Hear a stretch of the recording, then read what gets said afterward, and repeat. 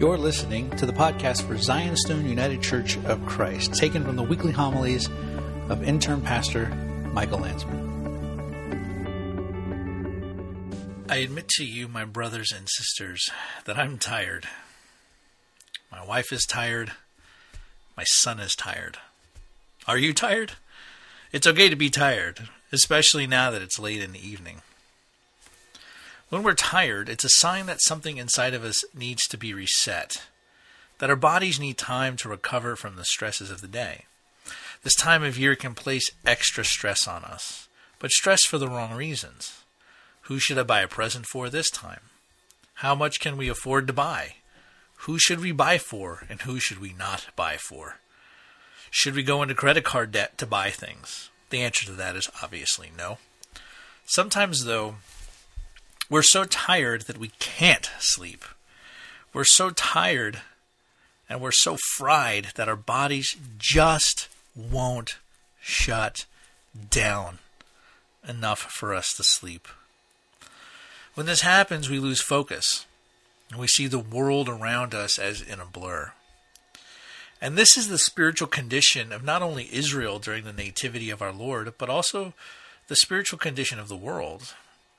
Spiritual apathy, blurred senses of right and wrong, maybe even a general sense among believers that God has abandoned his people, that his promises to them will never come true, because just look at the latest empire to occupy our lands.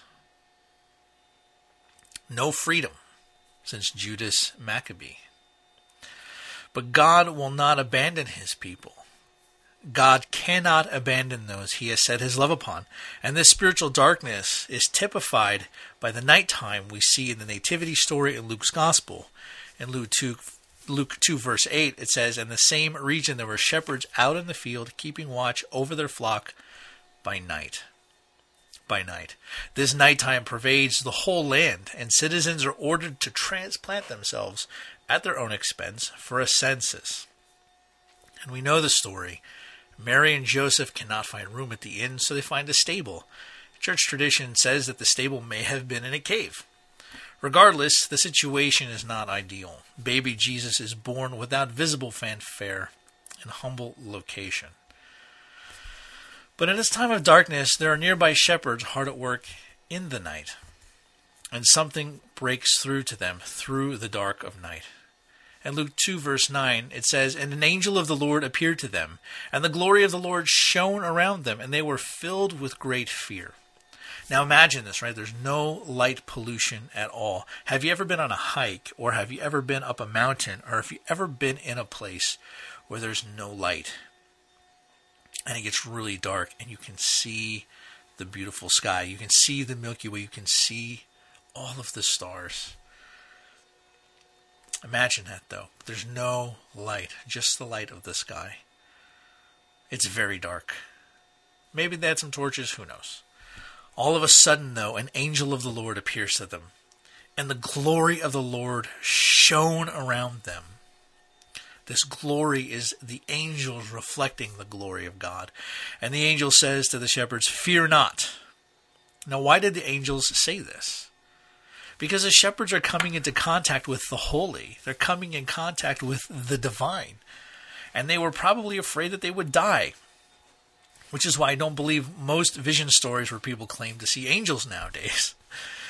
Because in Scripture, when people see angels, they freak out. And then these angels make the most important announcement the world has yet heard. Christ the Savior is born. Go and see him. The angel tells them that in the city of David is where they'll find him. God's promised Davidic Messiah is finally here. And we know that the incarnation of the Son of God has occurred. He who created the uncontainable heavens was born from the womb of the Virgin Mary. And so I say to you, brothers and sisters, this evening, fear not. When confronted with the enormity of the incarnate Christ, do not run away in fear, but like the shepherds did, go to him. Go to him and worship.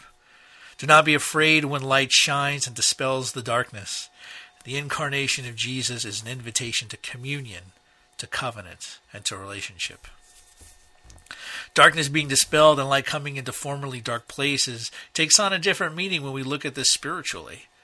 The dark places of our souls, The dark places of our minds do not want the light of Christ to illuminate them. We're scared of what the light will show. We don't want what we keep hidden to be exposed. But brothers and sisters, tonight of all nights, as the light of the world comes into the world as a human being to end the powers of darkness, let the light of Jesus Christ enter those places. Do not be afraid. Let his light in. When we do this, when we receive Christ into our being, into the dark places, the angels rejoice as they did this night. Glory to God in the highest, and on earth peace among those with whom he is pleased. The shepherds in the story said, let us go see this. And it's probably more like this. Shepherd number 1, we have got to get out of here. And then shepherd number 2 replies, what about the sheep? Shepherd number 3 responds, dude, forget the sheep. And this is they made haste. In other words, they ran like their lives depended on it. They rushed. They found Mary and Joseph and baby Jesus, and they told them everything that had happened. The angel appearing to them, the glory of God illuminating them, the message to not fear, the heavenly choir, it's true. All of it. And then everyone there wonders at what was just said, but not Mary. What does it say that she did? It says that she treasured up these things. Why doesn't Mary wonder? I think the answer is because 9 months ago she had her own heavenly visitation. In Luke 1:34-35, and Mary said to the angel, how will this be, since I am a virgin? And the angel answered her, the Holy Spirit will come upon you, and the power of the Most High will overshadow you. Therefore the child to be born will be called Holy, the Son of God. Her wonder gave way to obedience to God's will. Now think about what has happened to her since the Annunciation. Her barren cousin Elizabeth has had a baby, and that baby was filled with the Holy Spirit while still in utero. Mary sings the Magnificat in response. Zechariah, John's dad, prophesies. It's a crazy family get-together. And all of these divine encounters lead her to treasure the events surrounding her. And treasure here means to keep within oneself, to hold tight. These events were not ordinary events. Mary held on to them. She kept them stored in her heart.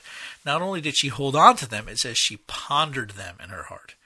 She did not forget them, and I believe she held on to these memories before, during, and after her son died, was raised, and ascended. And the resurrection and ascension, to be sure, deepened her understanding of what she experienced. And so to you, brothers and sisters, tonight I say, treasure these things. Ponder them in your heart. The acts of salvation that God has worked on your behalf, do not forget them. Keep them in your heart. Hold tight to them. In your darkest time, remember what we celebrate here tonight. God the Son becoming human to unite wayward humanity to his divinity. Treasure the acts of God in your life as you walk with him. Keep those times in your heart as well.